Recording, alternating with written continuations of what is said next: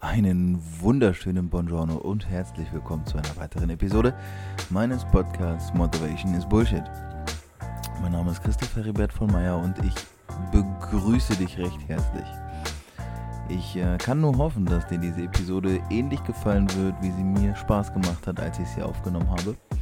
Und möchte dich auch heute wieder mit einem ganz besonderen Gast vertraut machen. Und in diesem Sinne, sei gespannt und bleib dran. Lerne, staune, wachse. Viel Spaß. Herzlich willkommen, ihr da draußen und natürlich aber auch ein Gast, den ich heute wieder dabei habe. Ich habe heute niemand Geringeren als Jan Heitmann dabei. Und jetzt ist natürlich so, ich weiß, dass der eine oder andere aus meiner Community auch was mit Pokern am Hut hat, deswegen wird er gleich aufhorchen. Ist es etwa der Jan Heitmann? Und ich sage, ja, es ist der Jan Heitmann. Jan ist Pokerprofi, ehemaliger, ich glaube mittlerweile würde ich sagen ehemaliger Poker-Pro, wirst du uns aber gleich nochmal selber alles genau erzählen. Hast dich mittlerweile auch ein bisschen anders ausgerichtet, soweit ich das richtig mitbekommen habe, in Richtung Speaker-Business und das. Ich begrüße dich erstmal recht herzlich, Jan, und ja, wenn du magst, leite dich gerne ruhig mit ein paar Worten selbst ein. Ja, hallo, servus, Chris. Ja, vielen Dank für die Einladung. Freut mich sehr. Vielen Dank für die netten Worte. Ich bin tatsächlich inzwischen als Pokerprofi im Ruhestand. Das Ja. habe ich jetzt knappe 15 Jahre lang gemacht. Erfolgreich genug, um da gut von zu leben. Und werde jetzt eigentlich nur noch dafür bezahlt, dass ich drüber rede. Ja. Und das macht wahnsinnig viel Spaß. Ja. Ja gut, das heißt, guck mal, du hast 15 Jahre jetzt gespielt, du hast, soweit ich das auch zeitlich alles in Erinnerung habe, sage ich mal, vor dem großen Pokerboom ja auch angefangen. Wir werden auf jeden Fall gleich auch ausführlich darüber sprechen, über diese Zeit und wie sich das bei dir alles entwickelt und ergeben hat, weil ich glaube, also wenn ich nach draußen gehe und den Leuten sage, so was ich mache, dann kommt in 9 von 10 Fällen eine sehr erstaunte Reaktion. Wie, das geht? Nee, das geht doch gar nicht. Und ich glaube, dass die Menschen draußen heute auch noch 2018 eine sehr romantisierte Vorstellung von all diesem haben, was Poker angeht und wie man das als Business sehen kann und so weiter. Und ich glaube, du bist da der perfekte Gesprächspartner, um diese Parallelen vielleicht auch aufzeigen zu können, aber auch vor allem, um sehr, sehr anschaulich zu erklären, wie das denn überhaupt sein kann, dass man davon leben kann. Und da würde ich jetzt auch direkt quasi einmal mit einsteigen, dass du uns mal vielleicht in der Reise so ein bisschen mit zurücknimmst, wann und wie das alles bei dir losgegangen ist, dass du überhaupt zugekommen bist zum Poker. Ja klar, ich habe 1996, 97 ungefähr angefangen, Poker zu spielen. Und das war wirklich weit vor dem Pokerboom. Also da haben zu der Zeit in Deutschland vielleicht 100, lass das mal 200 Leute gewesen sein, die da regelmäßig im Casino Poker gespielt haben. Ja. Und dann gab es sicherlich noch die eine oder andere Privatrunde, aber das war wirklich eine absolute Nische. Hm. Und da habe ich mich schon für Poker interessiert, habe da schon einige Bücher gelesen, habe ganz viele Videos im Schrank von den World Series aus den 80ern, aus den 70ern zum Teil, aus den 90ern und war da der absolute Fanboy. Aber es gab irgendwie so gut wie keinen in meinem Umfeld, der Poker gespielt hat. Das heißt, ich habe das erstmal allen meinen Freunden beigebracht und habe dann mit denen irgendwie um sehr wenig Geld, ich wollte ja keine Opfer haben, ich wollte Gegner kreieren, Ja. habe denen das dann möglichst gut beigebracht. Und dann habe ich studiert, BWL, sowas ganz Exotisches, was kaum einer macht in Deutschland. Ja, damals schon. Allerdings ja, damals auch schon. Allerdings ein bisschen spezieller, das war in so einer privaten Eliteschmiede an der WHU in der Nähe von Koblenz. Und da habe ich 2003 Diplom gemacht. Und damals sind, ich sag mal, 80-90% meiner Kommilitonen entweder Investmentbanker oder Unternehmensberater geworden. Und da wusste ich relativ schnell, dass ich das nicht wollte. Nichts gegen die beiden Berufsbereiche, aber für mich war das nicht. Und ich hatte auch keine bessere Idee, keine gute Idee. Wollte aber schon so ein bisschen wissen, wie gut ich denn im Poker bin. Weil während des Studiums spielt man zwar schon so viel, wie man kann, aber man kann halt jetzt nicht irgendwie Vollzeit spielen. Ja. Und meine Lösung für diese ganzen vielen kleinen Probleme war, ich wollte erstmal ein bisschen Ferien machen, ein bisschen Freizeit machen, eine Reise und habe gedacht, jetzt versuche ich mir diese Reise durchs Pokerspielen zu finanzieren, so lange wie das geht. Und wenn ich pleite gehe, dann komme ich nach Hause und suche mir einen Job. Ja. Und der Plan ist komplett schief gegangen. Ich war dann fast ein Jahr in Europa unterwegs, in Städten, die mich interessiert haben, wo auch Poker angeboten wurde. Also Barcelona, Amsterdam, Paris, London, Wien zu der Zeit. Und das lief sehr gut. Das hat wahnsinnig viel Spaß gemacht. Das hatte eine unheimliche Freiheit. Und dann bin ich am Ende dieser Reise oder zum Ende dieser Reise bin ich dann tatsächlich das erste Mal nach Las Vegas geflogen zur World Series, also zur offiziellen Weltmeisterschaft. Und das war eben 2004. So, und die schon sich mit Poker ein bisschen beschäftigt haben, die wissen, 2003 ist der Pokerboom in den USA explodiert. Mhm. Da kamen so ein paar Faktoren dazu, dass es im Fernsehen populärer war, dass Online-Poker die Möglichkeit gegeben hat, da einfach ganz vielen Leuten, dass sie da mal reinschnuppern konnten für wenig Geld. Und dann hat ein Online-Qualifikant tatsächlich 2003 die World Series gewonnen, hat aus knapp $40 irgendwie 2,5 Millionen gemacht, also die perfekte Geschichte für die Medien. Vom Tellerwäscher zum Millionär, vom absolut unbekannten Pokeramateur zum Weltmeister. Und er hatte auch noch den passenden Namen dazu, ne? Genau, der hieß auch noch zu allem Überfluss Christopher Moneymaker. Ja. War einfach völlig durch die Decke gegangen. Ja. Ich war 2004 dann das erste Mal da und habe das auch am eigenen Leibe gespürt, dass da irgendwie was ist. Es wäre, glaube ich, vermessen zu sagen, man hat das vorhergesehen oder ich hätte das vorhergesehen. Mhm. Weil ich glaube, aber man hat so ein bisschen gespürt, da passiert irgendwie was ganz Großes. Außerdem war das Jahr sowieso klasse. Und dann bin ich nach Hause gekommen, habe meinen Eltern gesagt, ich würde das jetzt weitermachen. Ein sehr spannendes Gespräch, kann ich jedem mal empfehlen. Aber wichtig ist, dass man da die richtigen Eltern zu mitbringt. Und die hatten natürlich erstmal ziemliche Bedenken. Ja, da schwingen ganz viele Klischees mit, das wirst du auch haben in den Unterhaltungen, hast du ja gerade schon angedeutet. Wenn du sagst, du bist professioneller Pokerspieler, dann gucken die Leute erstmal ganz verstört und sagen, ja, wie, ist das nicht ein Glücksspiel und wird man da nicht spielsüchtig und sind da nicht alle bewaffnet und alle sterben am Ende neben Drogen und so. Ganz viele Klischees, die da mitschwingen. Die muss ich dann erstmal aus dem Weg räumen. Das ist mir aber ganz gut gelungen. Unter anderem, weil das tatsächliche Risiko relativ klein war. Also ich hatte schon Geld verdient mit Pokerspielen. Ich weiß nicht, was die Bankroll zu dem Zeitpunkt war. Ich glaube, vor Amerika war sie irgendwie 30.000, 40.000 Euro. Ja. Nach Amerika dann stark dezimiert, weil ich ja auch einige Turniere gespielt habe sofort, aber wieder aufbaubar. Und dann meinten meine Eltern, ja, aber ich meine, ist das nicht viel zu riskant? Was machst du denn dann, wenn das nicht funktioniert? Dann hast du eine riesen Lücke im Lebenslauf, hast du jetzt ja eh schon. Ja. Ich konnte das aber einigermaßen gut wegargumentieren, habe gesagt, also hört mal, ich habe dann ein gutes Studium, ein gutes Diplom von einer guten Uni, ich spreche 4 Sprachen, und habe dann quasi noch etwas ganz Besonderes gemacht, bin nämlich als Pokerspieler erfolgreich durch die Gegend gereist. Das kann ich auch gut erklären, also wer mich dann nicht anstellt, bei dem möchte ich wahrscheinlich auch nicht arbeiten. Mhm. Da haben sie eingesehen, müssen sie dann zugeben, Mensch, blöd, der Bub hat irgendwie recht. Das scheint gar nicht so ein Problem zu sein, also lassen wir das jetzt nochmal ein bisschen durchgehen. Mhm. Hast du denn auch deinen Eltern gegenüber... Achso, sorry. Hast du deinen Eltern gegenüber versucht, mit den Klischees aufzuräumen? Also du wirst dich ja in irgendeiner Form gerechtfertigt haben müssen vor deinen Eltern. Und hast du denen dann quasi versucht, auf dieser rationalen Ebene zu erklären, naja, also eigentlich ist es nur, wenn man es mal blöd sieht, nichts anderes als ein Business auch, ne? Ja, ich glaube, das war damals mir selber auch noch nicht so klar, wie groß die Parallelen da sind zu einem Business. Ja, okay. Ja. Ich habe aber versucht zu erklären, dass das ein sehr strategisches Spiel ist, dass es da berechenbar ist, wie man den Erfolg planen kann. Das war nicht ganz so leicht, weil zum Beispiel meine Mutter hatte in ihrer Schulkarriere und auch in ihrer Unizeit, ich glaube, nie Wahrscheinlichkeitsrechnung. Ja, das war irgendwie in den 60ern, 70ern wurde das nicht so gelehrt, wie das heutzutage zum Glück inzwischen gelehrt wird ein bisschen. Und da war das nicht so leicht, das irgendwie runterzubrechen. Ja, aber ich konnte ihnen ganz gut erklären, dass das eben kein schäbiges Milieu ist, dass da keine bewaffneten Leute sitzen, sondern dass da inzwischen TV-Crews und Fernsehaufnahmen und alles Teil von dieser ganzen Szene sind und dass das eben sich professionalisiert. Ja, das hat sicherlich geholfen. Und ich glaube, die erste wirkliche Bestätigung für meine Eltern war, als ich dann mal tatsächlich im Fernsehen erwähnt wurde oder sogar gezeigt wurde auf irgendeiner EPT am Feature Table, und da haben sie dann gesehen, aha, guck mal, der Bub ist im Fernsehen. Dann ist es auch was Echtes. Scheint er ja was richtig zu machen. Ja, was ja eigentlich Quatsch ist. Ja, also nur, dass man da eine Kamera auf einen draufgehalten wird, das beweist ja erstmal noch gar nichts. Ja, klar. Ja, aber ich habe das mal so laufen lassen, hab die Hilfe da mit angenommen und habe gesagt, ja, schau, Bub ist im Fernsehen. Ja.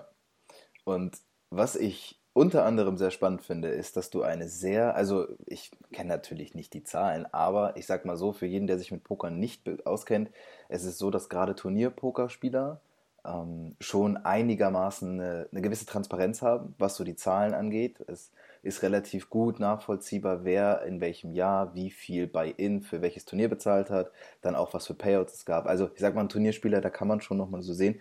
Und ich sag mal, alles, was ich mitbekommen habe in meiner Pokerkarriere und was ich gesehen habe, ist, dass du ein sehr, sehr, sehr stabiler Pokerspieler gewesen bist, 15 Jahre lang. Ja, danke schön. Das ist tatsächlich ein sehr großes Kompliment, weil Ja, ein guter Pokerspieler sich ja über die Zeit beweisen muss. genau. Ja, also selbst als Amateur, gerade in der Anfangszeit des Pokerbooms, da gab es wirklich viele Spieler, die, ich sag mal, vom Skill-Level her überschaubar waren, wenn man das mal diplomatisch ausdrückt, Ja, die aber mal ein Jahr oder zwei wirklich große Erfolge hatten, ja, weil das Poker möglich ist. Da ist halt kurzfristig eine ganze Menge Varianz, also Glück oder Pech, Zufall ja, mit dabei. Und da kann es einfach mal sein, dass man da irgendwie ein, zwei, drei große oder mittelgroße Turniere im Jahr gewinnt und dann hat man ein spektakulär gutes Jahr. Und ich bin tatsächlich stolz darauf, dass ich da eine wirklich lange Pokerkarriere hingelegt habe und da immer gut von leben konnte. Ja. ja. Dankeschön. Das ist ein großes Kompliment. Ja. Ja, ist es. Also ich muss so sagen, gut, irgendwann ist es auch schwierig, irgendwann habe ich jetzt nicht mehr so den Durchblick gehabt, welcher neue Spieler, welcher Newcomer ist da und welche deutschen räumen jetzt gerade irgendwie ab. Mich hat das auch nie sonderlich großartig interessiert, bis auf natürlich, dass dann Fedor irgendwann nochmal vor ein paar Jahren auf dem Bildschirm erschienen ist, aber der war ja irgendwie auch vom anderen Stern, was sein Level anging. Aber was ich halt bei dir, was ich die ganze Zeit wahrgenommen habe, ist, ob ich dich jetzt am Future Table gesehen habe oder generell als Pokerspieler wahrgenommen habe. Du hast ja dann auch noch später dann noch die Kommentatorengeschichte bei Stefan Raab, da kommen wir auch noch hin. Du bist ein sehr angenehmer, sehr freundlicher, sehr zuvorkommender Spieler. Ich erinnere mich an eine Szene. Ich bin mir nicht sicher, bei welchem, das war beim BSOP Main Event, soweit ich weiß. Da bist du ja relativ weit gekommen. War das 2016, 2015? 2012 war das, ja. 12? Da bin ich von knapp 7.000 Leuten dann 26. geworden. Da war ich Genau. schon echt nah dran. Man muss dazu sagen, das ist so, bei dem Main Event, es geht halt 7 Tage. Ne? Also, ich glaube, du warst dann an Tag 6 oder wo du ausgeschieden bist? Ja, an Tag 7 tatsächlich, Tag ja. 7. Ja, Damals gab es ja noch die November 9, ja, das heißt, es genau. sind 7 Tage oder sogar mehr, weil man irgendwie einen Tag Pause zwischendrin hatte nach Tag 1a. Waren es irgendwie 8 oder 9 Tage in Las Vegas. Und am letzten Tag in Las Vegas hat es mich dann doch erwischt. Und da Ja, bin ich dann genau. am 26. aktiv, ja. Und vor allem, was ich halt so bezeichnet oder was ich so richtig, richtig schön fand, ist, ähm, du bastest, also du bist Seed Open, fliegst aus dem Turnier raus und nach 7 Tagen, ich glaube 12 Stunden am Tag, glaube ich, geht das Turnier, ne? Dass du wirklich Ja, konzentriert dein Spiel machen musst, dein Mindset aufrechterhalten musst, wo es wirklich darum geht, dass die Payouts, also die Sprünge zwischen den Auszahlungsplätzen, die werden jetzt schon sehr, sehr knackig. Ich meine, du bist da dann auch letztendlich mit nicht wenig Geld aufgestanden, aber trotzdem ist es was ganz anderes, als den Final Table zu erreichen. Und du stehst auf ja. und ich erinnere noch die Worte, dass du gesagt hast, Gentlemen, it was a big pleasure to play with you. Und dann bist du aufgestanden, Ja, warst freundlich und bist gegangen. ja, das war, also der Spruch war tatsächlich, Gentlemen, it was a pleasure playing with and against you. Ja, genau. So. Weil man am Pokertisch natürlich gegen alle anderen spielt. Ja, also das ist eine sehr kompetitive Umgebung, eine sehr feindselige Umgebung eigentlich, Ja. aber nur am Pokertisch. Das heißt, abseits vom Tisch kann man mit den Leuten gut befreundet sein, kann ein Bierchen trinken gehen und darum geht's. Also wir sind da in diesem Umfeld, ich sag mal in dem sportlichen Umfeld, absolute Gegner, aber das heißt ja nicht, dass man die anderen nicht mögen darf. Ja, klar. Und da gibt es zwei Sachen nach dem Main Event Buster. Das muss man sich wirklich so vorstellen. Das ist mit Abstand mein größter Turniercash gewesen mit knapp 300.000 Dollar. Ja.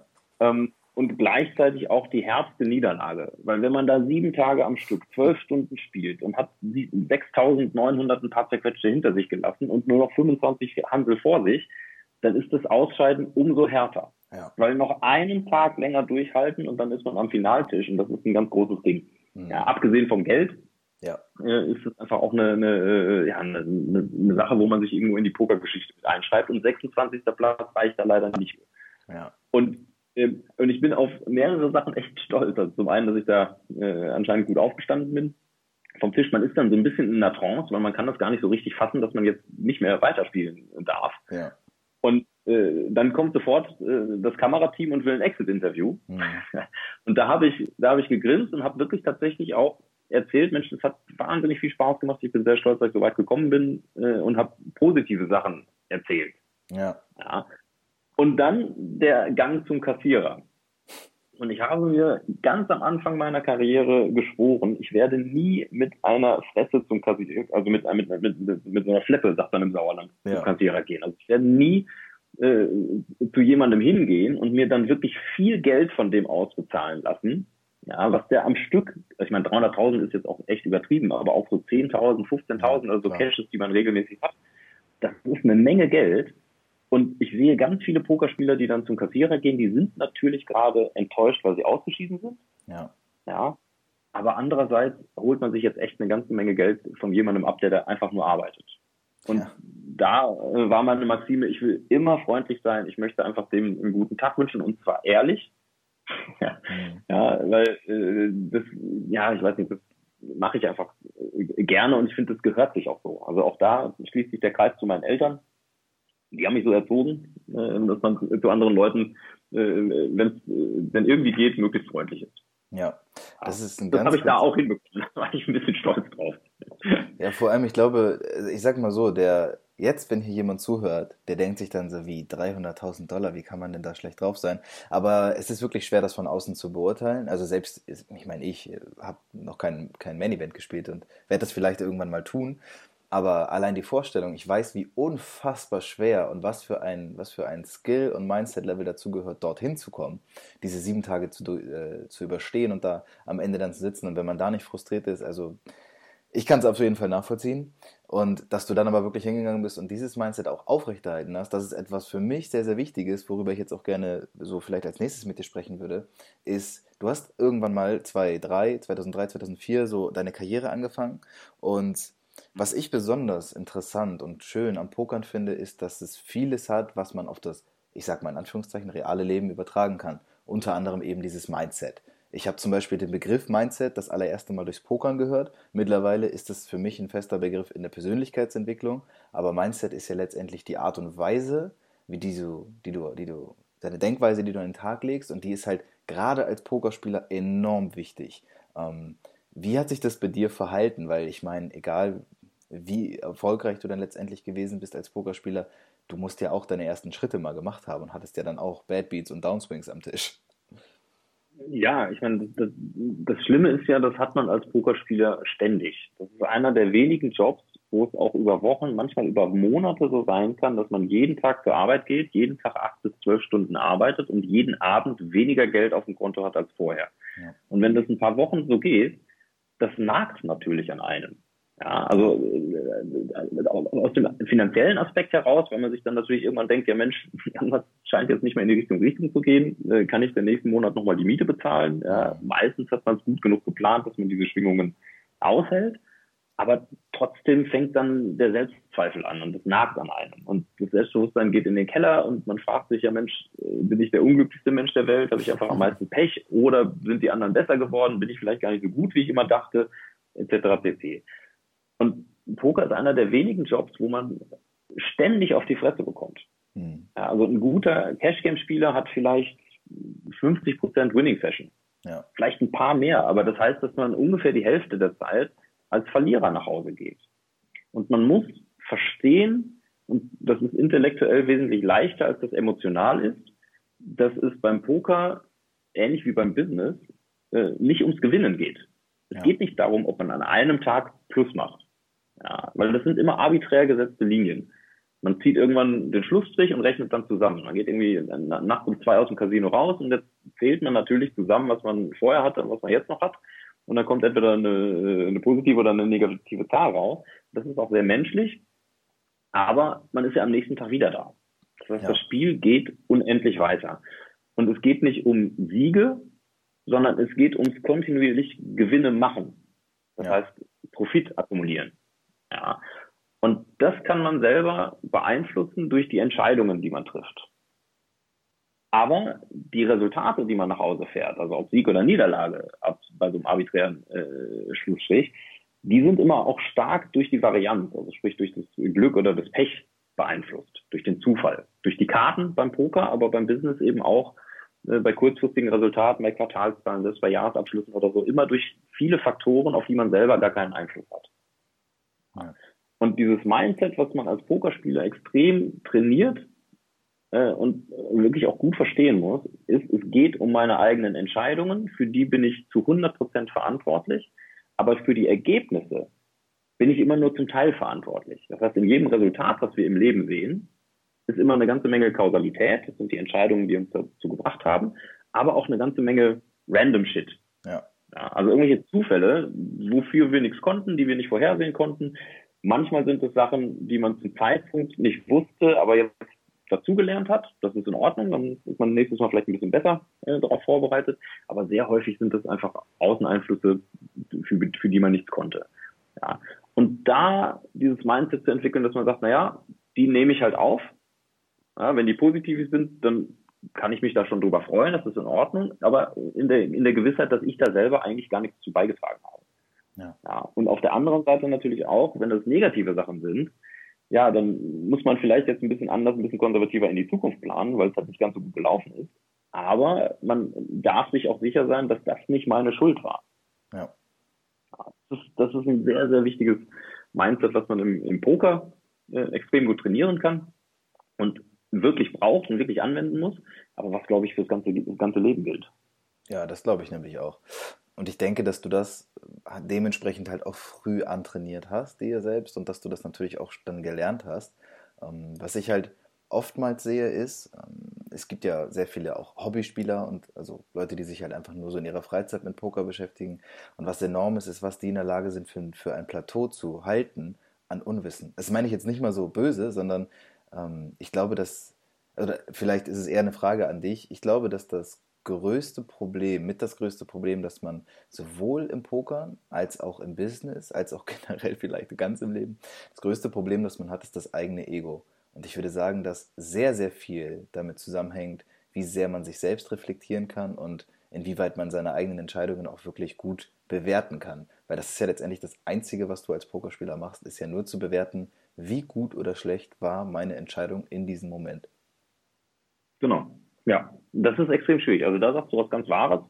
Das Ego steht einem da ständig im Weg. Und das ist auch keine Sache, die man abschalten kann. Weil du gesagt hast, ich habe das gelernt.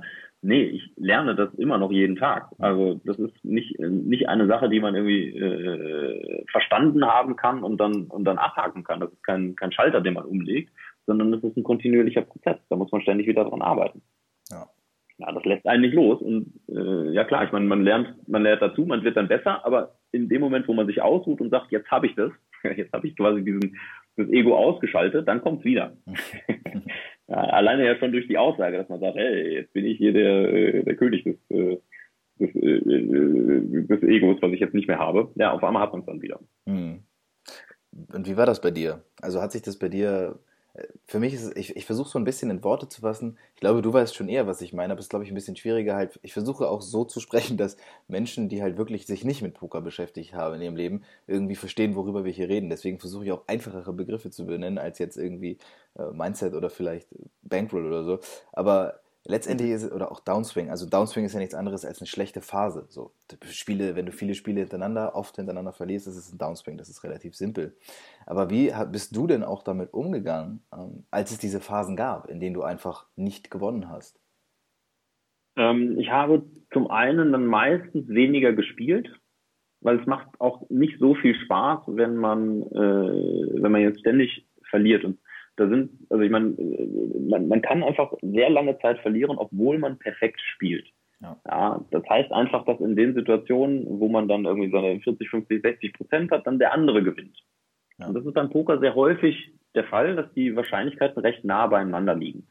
Ja, man ist da schon glücklich, wenn man irgendwie mit 70% Favorit sein Geld reinstellen kann, dann hat der andere immer noch 30%. Das heißt, jedes dritte Mal gewinnt trotzdem der andere. Und das kann auch mehrmals hintereinander vorkommen. Ja. So. Und dadurch entsteht dann so ein Downswing. Und jetzt ist stellt sich dann immer die Frage, wie geht man damit um? Ich habe das häufig so gehandhabt, dass ich dann weniger gespielt habe und sehr viel analysiert habe. Das heißt, ich habe mir mein Spiel vorgenommen, ich habe die Datenbanken durchforstet und ich bin Entscheidungen, die ich getroffen habe und ich sag mal Schlüsselhände, die passiert sind, bin ich dann komplett durchgegangen. Kleiner Tipp, die Profis gehen sowohl die Hände durch, die sie verloren haben, als auch die Hände durch, die sie gewonnen haben. Weil auch da ist nicht immer alles Gold, was glänzt. Ja, auch da kann man Fehler gemacht haben und einfach Glück gehabt haben.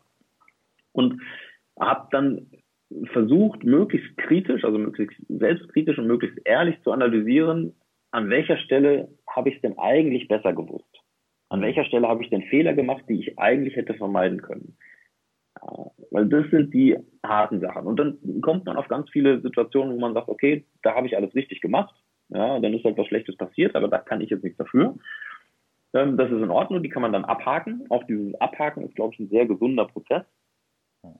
Und man findet natürlich trotzdem Stellen, wo man dann einen Fehler gemacht hat, wo man nicht ganz präzise gespielt hat, wo man vielleicht das besser wusste und in der Hitze des Moments die falsche Entscheidung getroffen hat, obwohl man eigentlich an der Stelle den Fehler so nicht machen würde oder nicht machen sollte.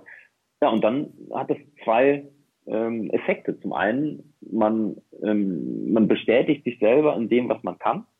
Also man sieht die Sachen, die man gut macht und besser macht als die anderen. Ja, und sagt dann, ja gut, da habe ich nur Pech gehabt. Pech und Glück gleicht sich aber über lange Frist aus. Und man findet natürlich Lücken im Spiel, wo man sagt, da hätte ich, wenn ich es anders gespielt hätte, wäre das besser gewesen. Ja, und analysiert und geht dann hart mit sich ins Gericht und lernt dadurch natürlich. Das heißt, in der Zeit, wo es dann schlecht lief, habe ich einen sehr großen Fokus auf Lernen gelegt, um dann auch wieder Selbstbewusstsein aufzubauen und wieder zu sagen, okay, jetzt bin ich besser geworden, ja, und jetzt habe ich auch wieder Bock, mich an den Tisch zu setzen. Ja. Was ich glaube, was ganz, ganz wichtig ist, und das glaube ich das kann man zum Beispiel sehr gut ummünzen auf jegliche Bereiche. Ist jetzt, ob du jetzt, keine Ahnung, dein eigenes Unternehmen gerade gründest, ob du Pokerspieler bist oder ob du, selbst wenn ich den Podcast mache, wenn du nicht in dem Moment den Erfolg siehst, den du dir wünschst, ist das Wichtigste und einzig Gute, was du machen kannst, ist durchzuhalten und dran zu bleiben. Dann aber mit einem kühlen Kopf analytisch an die Sache ranzugehen, zu gucken, was kann ich wirklich hier verbessern, vor allem, wo habe ich auch ganz offensichtlich Fehler gemacht. Und ich kenne es persönlich von mir, ich habe mir so oft in den Hintern gebissen, weil ich gemerkt habe, ey, wow, du hast es schon wieder da falsch gemacht, obwohl du weißt, du hast es, und das, ja, du lachst, du kennst es auch. Und ich glaube, das kennt jeder Mensch in irgendeinem Bereich in seinem Leben. Das ist, glaube ich, ganz normal und wir sind auch so und wir müssen irgendwie auch aus Fehlern irgendwo lernen. Aber, und das ist halt etwas sehr Wichtiges, glaube ich, dieses Durchhalten. Ich meine, weniger spielen, ja, aber halt trotzdem dran zu bleiben. Ne? Ja, also ich meine, das war die andere Variante. Also man hat auch Downswings dadurch einfach überstanden, indem man dann wirklich durchgespielt hat und gesagt hat, gerade online kann man ja wirklich Tausende von Händen am Tag spielen. Das heißt, man trifft Zehntausende Entscheidungen und je mehr man da spielt, desto schneller kommt man auch wieder in den Long Run und in den errechneten Erwartungswert, den man sich da erspielt durch seine strategischen Entscheidungen. Also das war die andere Variante. Also man hat entweder ein bisschen weniger gespielt oder jetzt erst recht. Ja, das ist übrigens auch wieder so ein klassisches Poker-Konzept. Da heißt es an vielen Stellen entweder Raise oder Fold, also entweder Vollgas, ganz nach vorne, oder man lässt es sein. Ja. Was ich auch häufig ich halte ja inzwischen Vorträge in Unternehmen und auf Kongressen, welche Konzepte man als Unternehmer oder welche Konzepte aus dem Poker man als Unternehmer übernehmen sollte. Ja. Ja, was können Unternehmer von einem Pokerspieler lernen? Weil Poker ein fantastisches Modell ist für das Leben und für Entscheidungen. Weil es einfach gerade die beiden Aspekte Unsicherheit und unvollständige Information besser abdeckt als jedes andere Spiel, was ich kenne. Und auch alle anderen Faktoren, die in einer Entscheidung eine Rolle spielen könnten, durch Platzhalter abbildet und modelliert. Ja, und wenn man diesen Schritt zurück macht, dann kann man tatsächlich aus Poker wahnsinnig viele Konzepte erkennen und übertragen. Ein großer Punkt dabei ist, dass man als Poker eine unheimliche hohe Entscheidungsfrequenz hat, also als Pokerspieler. Ja, man entscheidet 10.000 Mal am Tag und das sind bottomline relevante Entscheidungen. Das ist eine Frequenz, die man im normalen Leben eigentlich nicht hat. Ja, vielleicht als Trader noch, es gibt so ein paar Berufssparten, wo das vielleicht ähnlich ist, aber ansonsten trifft man ganz viele moderne Entscheidungen, die jetzt nicht so wahnsinnig viel zum eigentlichen Business dazu beitragen, und dann vielleicht mal 3, 4 große Entscheidungen im Jahr. Und durch diese hohe Frequenz kann man das extrem gut trainieren und kann da vor allen Dingen auch Konzepte und Strategien daraus ableiten. Mhm. Und das ist etwas, was du ja jetzt mittlerweile, wie du ja eben schon sagtest, quasi als Vortragsredner dann oder auch Workshops oder wie du das dann machst, in Unternehmen quasi den dann anhand deiner Beispiele zeigst. Ja, und das ist total spannend. Zum einen macht das eine Menge Spaß und zum anderen, das hast du vorhin auch schon ein bisschen angedeutet, ich erkläre da manche Konzepte, die ich als schon fast trivial empfinde als Pokerspieler. Ja. Und dann gibt es trotzdem immer wieder Entscheider, die wirklich hohe Positionen im Unternehmen haben, die dann davon überrascht sind, die dann sagen, Mensch, so habe ich das noch gar nicht betrachtet. Also auch da ist das Wissen noch lange nicht bei 100%. Ja. Zum Glück muss man ja fast sagen, denn wenn alle perfekt spielen würden, dann gäbe es ja gar keine Möglichkeit, irgendwie selber einzusteigen und selber immer besser zu machen als die anderen und ein Startup zu gründen oder ein eigenes Unternehmen aufzubauen, wenn da schon perfekte Unternehmen den Markt besetzt haben. Ja, klar. Ja, oder wenn es beim Pokerspielen keine Amateure gäbe oder keine Spieler, die jetzt noch Fehler machen, ja, dann wäre es halt wieder unmöglich, da irgendwie Gewinne mit zu erwirtschaften. Ja, logisch. Ja, insofern ist dieses Unwissen auch irgendwo immer noch unser Freund. Ich sage auch in den Vorträgen, die guten Spieler, die haben verstanden, dass sie natürlich gegen diese großen Feinde Unsicherheit und unvollständige Information ständig kämpfen. Ja, also Unsicherheit heißt, wir können nicht in die Zukunft gucken, wir wissen nicht exakt, was passiert. Beim Poker wird das durch die Karten modelliert. Wir wissen nicht genau, welche Karte als nächstes kommt.